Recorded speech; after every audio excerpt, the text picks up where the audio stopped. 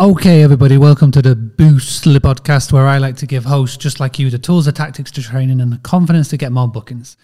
I've got some special little videos to show you. So over about a month ago, I interviewed Brian and Katie from Overlooked to Overbooked.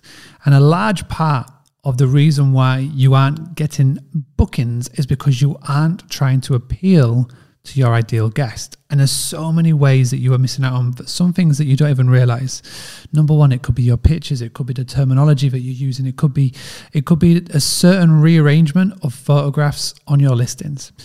So I wanted to take this Zoom call that we did with Brian and Katie, part of my coaching group, and I wanted to break it down into little segments, and I wanted to post it in the daily podcast because it was so good. It's so good. So please do go and check out Brian and Katie from Overlooked to Overbooked. Go do a Google search for them and really pay attention to what you're going to get access to here in these short little daily segments of the Boostly podcast. I would love to know your feedback when you're listening and watching this. So leave a comment below at mark@boostly.co.uk or at boostlyuk on all of the socials. But for now, I'm going to just flip my screen. You're going to see Brian and Katie from Overlooked to Overbooked talking about customer avatar, photos, and all of the above. Thank you so much for tuning in, and I look forward to seeing you tomorrow for another episode. So this is one I've already kind of mentioned, but it's worth reiterating, is just think about what do you know about your environs that you can say, like, they're not going to know. Just assume that even if someone is coming to your place in Paris, that they don't know that that's where the Eiffel Tower is. Like, you're never going to get dinged for being overly specific about all the different things that are great about your place. So think into concentric circles. What can you do in my house, just in my neighborhood, down the block, 10 minutes away, an hour drive away? I mean, if people are coming to your country for 2 weeks, they might be willing to drive 2 hours to something spectacular. Tell them that here's a thing that's 2 hours away.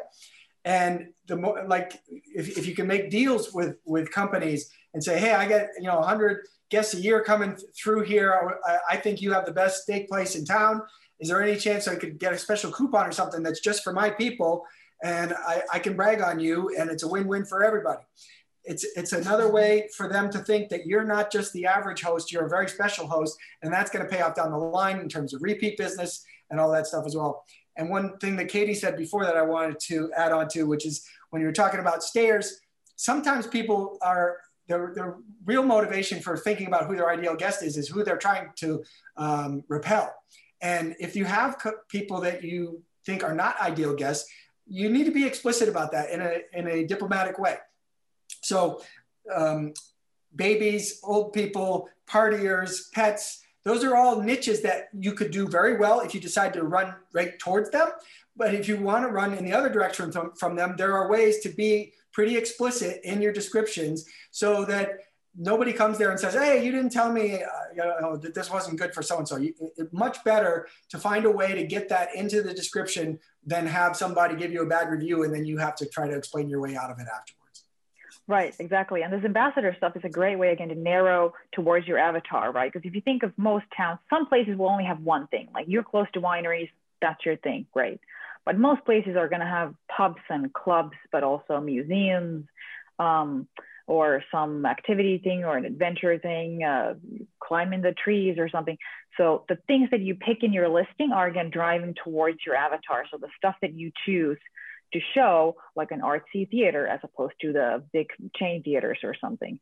Or if you're specific, people are going to flock to your town for festivals. This was Festival of Lights in Taranaki in New Zealand, which we love to go to.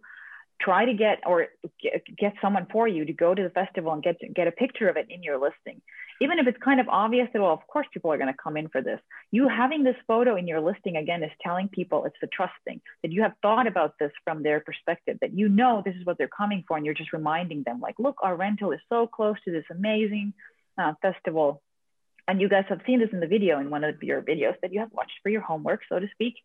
You talked about the trust and that you can build the more personal relationships between the host and the guest so that you can get good reviews.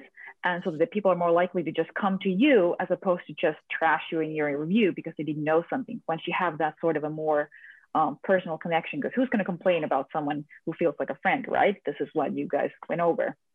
So all the stuff thinking of outside your rental, about your avatar, about the people that come there, what are they going to experience and what do you want them to experience? If you really think this is an adventure location, that's the kind of people you attract, remind them. Yes, of course, they're going to Google the location and see what you can do, but you having this stuff in the listing, again, it's kind of excluding all other options, right? They see all the stuff or on your website. We keep saying listing, but you can apply this to your website. And actually, website is a much better place to show this because you can kind of organize this information there. But you want to get these photos there to remind people that, you know, of all this wonderful stuff that you can do. And again, remember that sense of yearning. And one of the tricks about evoking yearning is finding these point of view shots. We've shown you a couple of them. So just from a photography perspective, you can almost sit in that chair, right? This is again from New Zealand. It's our favorite place. So we have a lot of New Zealand photos. I'm sorry, guys. Other places are great too, but New Zealand may be the best. Because you hit the nail on the head. You set in the guest expectations before they've even arrived. And but when you set the guest expectations, what that means is that it just eliminates that that review that you get where it wasn't what I expected. You know what I mean? Yes, so exactly. It's hitting the nail on the head. So thank you very much. Right.